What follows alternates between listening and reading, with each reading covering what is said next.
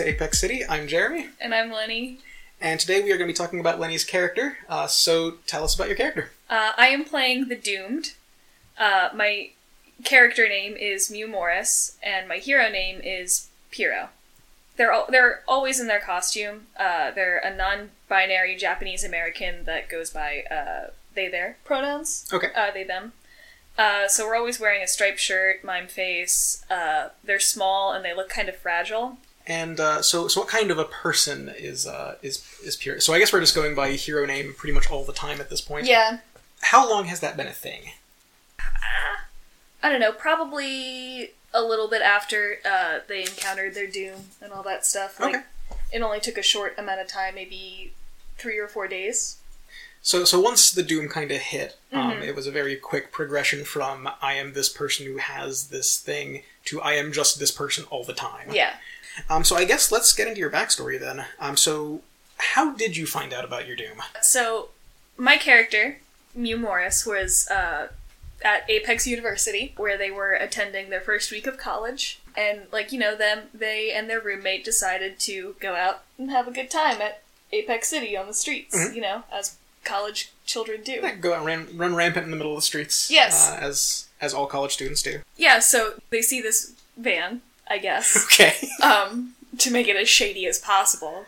And my character's roommate is kind of like, I'm not so sure about this, but my character, who has been kind of, homeschooled, reserved, trying to impress their new friend, doing all these things that they wouldn't normally do, really acting out a little bit. Really kind of pushes the both of them into, seeing what this merchant has out of this unlabeled white van. Sure. So they take these artifacts, as he calls them, and it turns out to be my character's doom.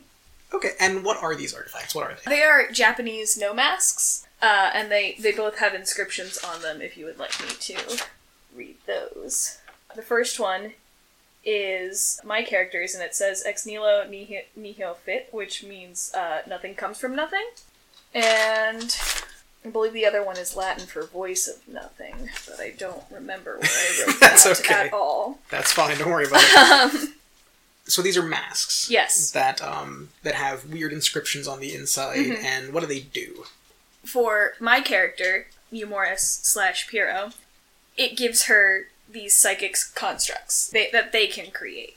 And at the cost of that, they see this large, invisible box that's kind of inching closer, slowly. And there's things that seem to keep it at bay, which would be not speaking about it, making psychic constructs, I guess, Sure. Miming things.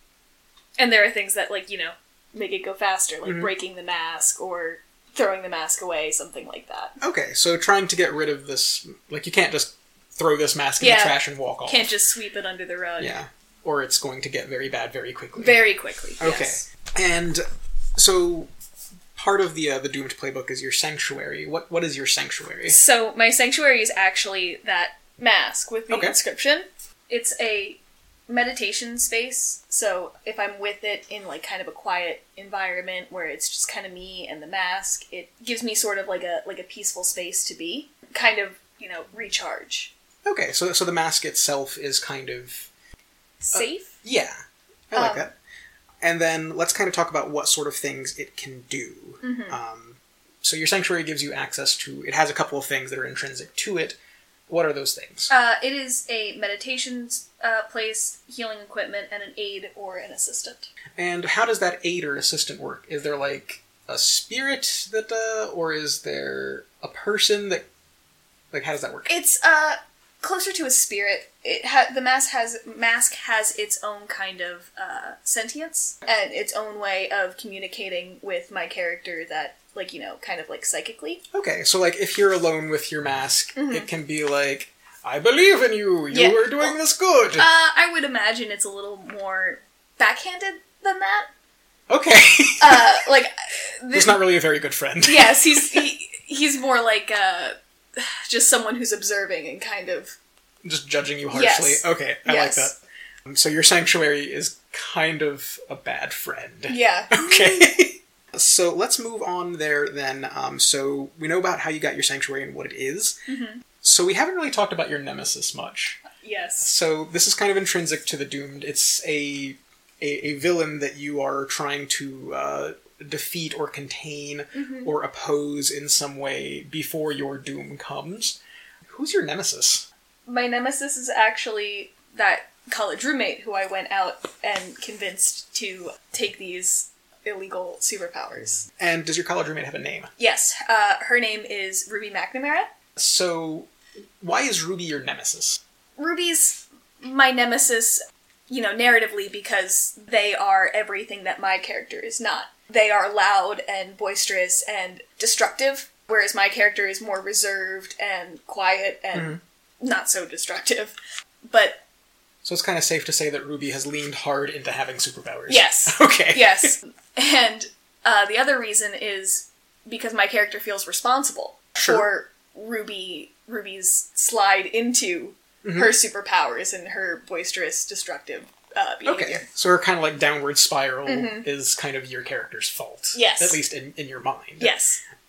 And so, I guess, why are you, what are you trying to accomplish with your nemesis?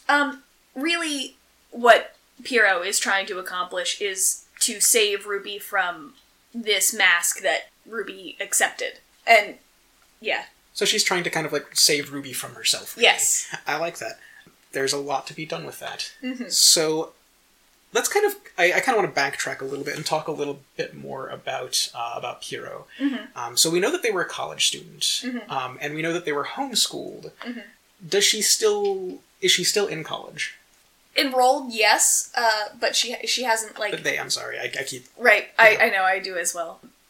They are still enrolled in college, but they are not currently attending classes. They haven't actually dropped out or done anything like that. They really just kind of left it.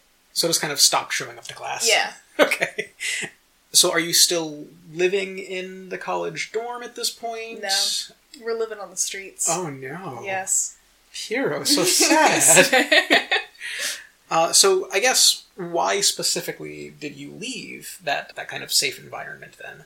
I think that Piero probably felt that nowhere was really safe after encountering her doom and seeing what it did to her roommate, their roommate, and doing all these things. I think they decided they were better off removing themselves from these situations where there were more people that they cared about that could have gotten wrapped into this mess that they found themselves in. So it's kind of to try and protect their family and loved ones and friends and that kind of stuff.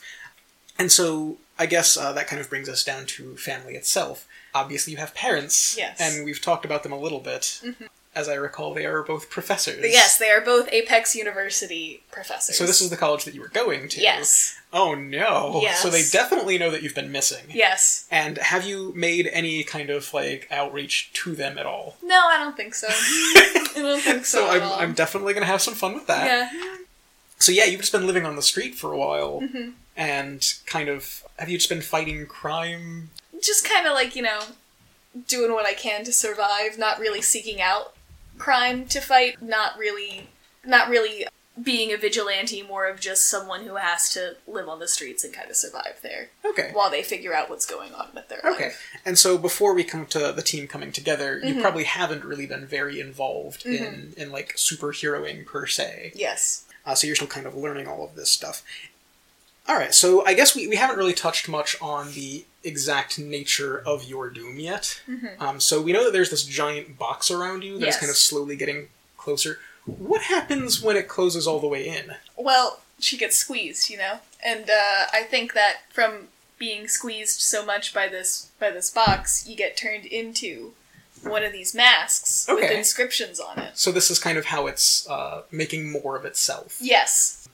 And are there any, like, conditions on this, or...? So, yes, I think that regardless of my character's emotional state or anything like that, they will be squeezed. Okay. Whether they are in, like, one specific extreme emotional distress, that could result in them being squeezed into a mask. Okay. So it's trying to kind of get you into one particular emotional state and then turn you into a mask. Yes. Okay, I like that. And so does Mew know that it's going to do this? I think that they just know that it's a big box and it's going to squeeze them. And you can kind of surmise then that this is the same thing that's going on with Ruby. Yeah, I guess so. I would say that it's not the same thing that's going on with Ruby. Okay. Specifically, like Ruby's Doom would have a different frame than invisible box. Okay, so it might not be a big box, but it's something that's kind of coming closer. Yeah. Her mask is trying to do the same thing Yes, as put yours. her into a emotional state. I like that. And then there are things that bring your Doom closer. So what are they? Those two things are facing danger alone and talking about it openly. So your mask is probably trying to get you to do those things, then. Yes. It is a very bad friend. Yes. Not a good friend at all. No, but I like that. It gives me stuff to work with. Yes. You've had a very hard time. It was a very rough fight, and you're all by yourself. And it's like, no, you should talk to your friends about this. Yeah. You should, confide a little bit more. You should I like that. do that thing alone. Yeah, there's a supervillain tearing up the mall. You should stop that. You're the only one. Oh, that's amazing. I love it. Perfect. And then you also have Doom Signs, which are abilities you get as your Doom gets closer, and you start with one of those. Yes. So which one are you starting with? Dark Visions. And that lets you... mark my Doom track to have a vision about the situation at hand. After the vision, ask my good friend Jeremy here a question, and he will have to answer it honestly. I will. I actually really enjoy those kinds of things. It lets me give you some narrative stuff and then lets you get some information that can help you. I really like that one. Yes. So there's only one more kind of thing on the sheet that we need to touch on, and that's the last backstory question we're going to answer today, and I think the one that I'm most interested in. Who outside of the team is crucial to defeating, or I guess in this case, saving your nemesis? So because this Doom is kind of closing in and trying to get Ruby and Piero into these emotional states, I think that someone who could draw a lot of emotional collateral, I guess, from Ruby would be her parents. So her parents are the ones who are crucial to defeating her. So at some point, Piero is going to have to get Ruby's parents involved. Yes. Oh, I like that. That's going to be great. It'll be fun. Thank you very much for sitting down with us, and I'm really looking forward to seeing this character in action. Me too.